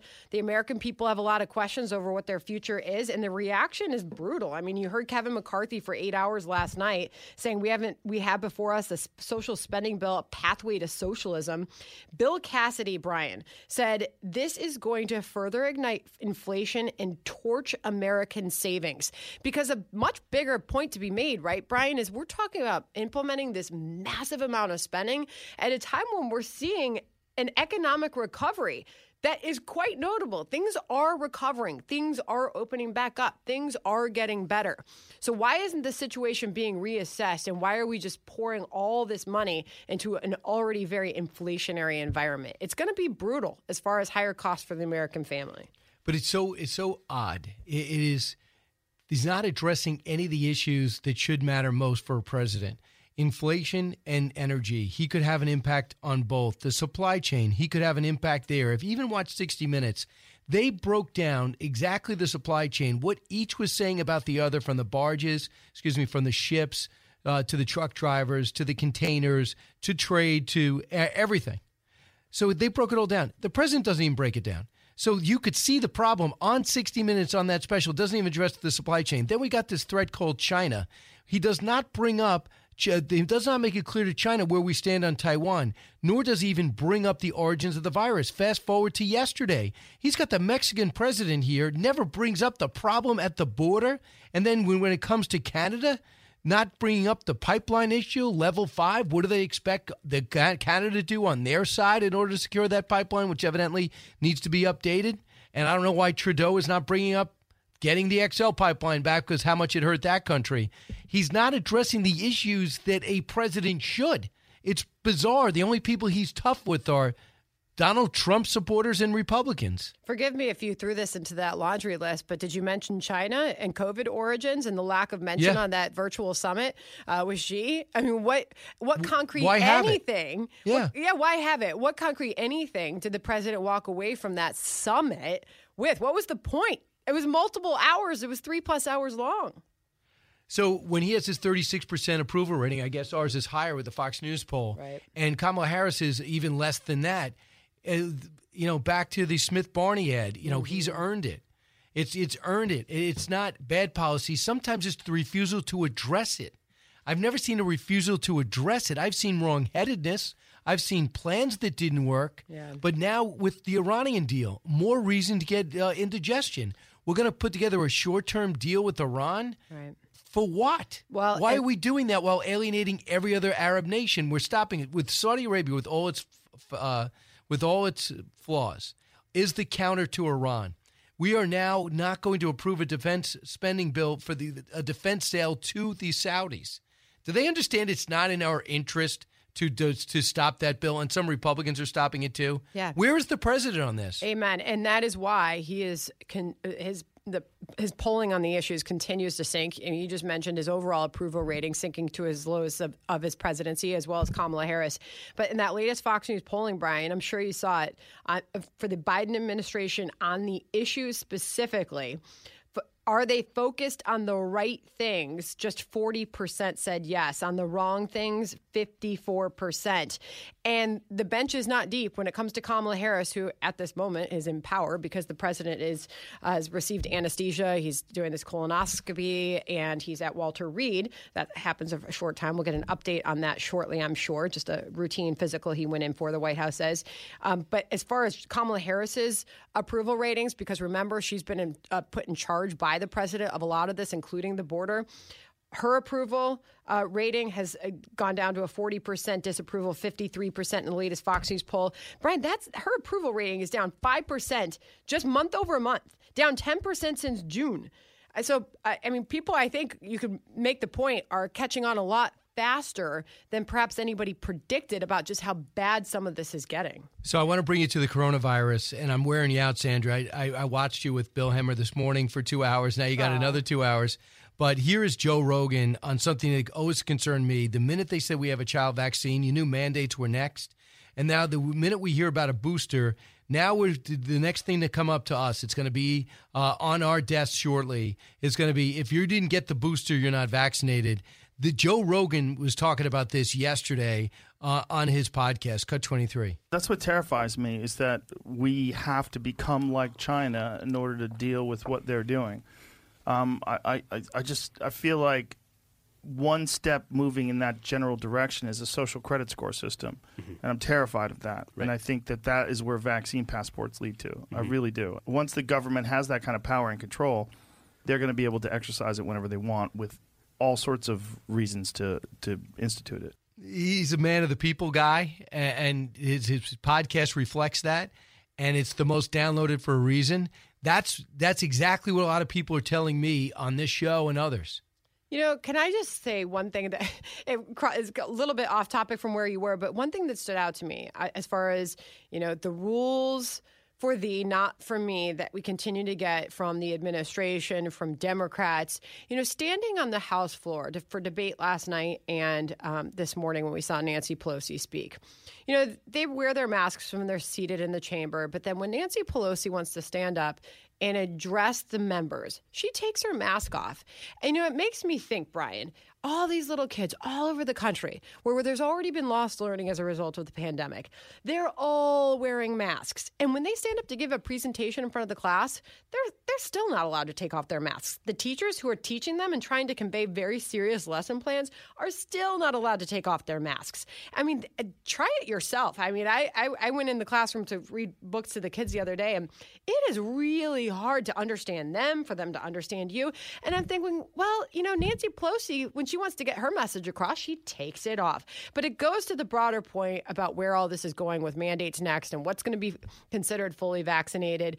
I think everybody sees it going in that direction. Dr. Fauci grabbed the headlines suggesting that might be what happens next. To be fully vaccinated, are you now going to have the third shot, the booster for Pfizer and Moderna? It seems like it's going that way, Brian, and you have to ask yourself how far all this goes, because gosh forbid, we've all been through a lot, right? We don't know the durability of the vaccine. That's a great point, by the way, with the mask. I always watch that. I'm watching Steny Hoyer wait for the speaker to finish. He sits there with a mask on. Then he gets behind the podium as if that becomes the impervious shield. Yeah. It would not be able to penetrate. Yeah. Hey, we all know, too, that guess who doesn't need, where there is no coronavirus vaccine mandate? With the congressmen and women and their staffs. Mm-hmm. So why is that? You know, how does that make any sense? That question is as good as any. I don't know. I just don't know. And as far as the science is concerned, right? I was just talking to Stuart Varney about this. As far as the science is concerned, when we do talk about the possibility of now needing that third jab to be considered fully vaccinated, what about breakthrough cases? I mean, how many people do you know that had breakthrough cases, and you've heard Dr. Nicole Saphier bring this up as well as Dr. Siegel, breakthrough cases even after you had the full vaccination, 2 shots of Moderna and Pfizer, and you had the breakthrough case. Well, who's putting the science out there for people to guide themselves, for doctors to guide their patients on whether or not you've now built up such natural immunity as a result of the breakthrough case that perhaps you don't need the jab now. But maybe it's better for your health to wait for that down the road. But I just don't know why the science is always just one direction. Why can't the FDA and the President's COVID Advisory Board lay out all of the science so that people can make the best decision for themselves? Yeah, like Florida. I'm sitting here in Pensacola, Florida. I watched the governor at the Patriot Awards in Hollywood, Florida. He's not saying the virus is done. He's saying, I trust you with what you know to make your own decisions as a state. And that's what I think people voted on 2 Tuesdays ago, and that's what they'll be voting on in a year. Even though the mandates are popular by about 1% for now in margin with the American people, they are remarkably unpopular with those that don't want them. Mm-hmm. And it doesn't mean they aren't all of an anti-vaccine crowd, by the way. Yeah. The ones who are against the mandates. Exactly. Sandra, thanks so much. I look forward to watching from 1 to 3 with the great John Roberts. Thanks, Brian. Happy Thanksgiving. Back at you, and have a great weekend. 1-866-408-7669. I'm getting set to wrap up this hour in Pensacola, Florida. Where to see me in a matter of moments. Giving you everything you need to know. It's Brian Kilmeade.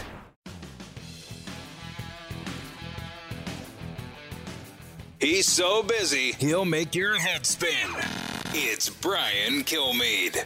Madam Speaker, you promised the American public this would be paid for, and it's not. I didn't believe you when you said it. Build Back Better is fully paid for. It reduces the deficit and grows the economy. Unlike the Republican tax scam, which was passed in the dark of night. How can you look at your constituents in the eye? With one-party rule, in 1 year, you created inflation we haven't seen in 31 years. All of it's true, except for when Nancy Pelosi moved her mouth. There's no way it's paid for. There's no way it reduces deficits. The CBO just said it. And in terms of growing the economy, nobody thinks the Trump tax plan was not growing the economy before the pandemic hit. And this administration is now looking to spend, if this goes through, $8.6 trillion, and that's what's been through the pandemic. We do not have a depression. We're coming out of this. We don't need this restructuring. This is a left-wing agenda that's got to be stopped in the Senate. Listen, I hope to see everyone in Pensacola, the Books A Million at 6235 North Davis Highway in Pensacola. That'll be at 2:30 today. I have news for you. I'm in Fairhope, Alabama later on tonight at the Page and Palette. There's already 500 reservations. Pensacola, don't lose to Fairhope. And then don't forget the Villages on Saturday, Barnes & Noble at Lake Sumter Market Square. You know that bookstore. That'll be on the 20th. And then Sunday, still some tickets left at the Plaza Live. WDBO listeners, I'm talking to you. November 21st, Sunday, VIP before, but the show actually starts at 7. It will be fun. People just love it. Talk about history, patriotism, kind of the way the show should be. Thanks for listening to Brian Kilmeade Show. Thanks to everyone here at News Radio 92.3 and AM 1620 in beautiful Pensacola. Great station, great people. And I will talk to all of you soon. Keep it here, The Brian Kilmeade Show. Listen to the all-new Bret Baier podcast featuring Common Ground, in-depth talks with lawmakers from opposite sides of the aisle, along with all your Bret Baier favorites like his all-star panel and much more. Available now at foxnewspodcasts.com or wherever you get your podcasts. Listen to the show ad-free on Fox News Podcast Plus, on Apple Podcast, Amazon Music with your Prime membership, or subscribe wherever you get your podcasts.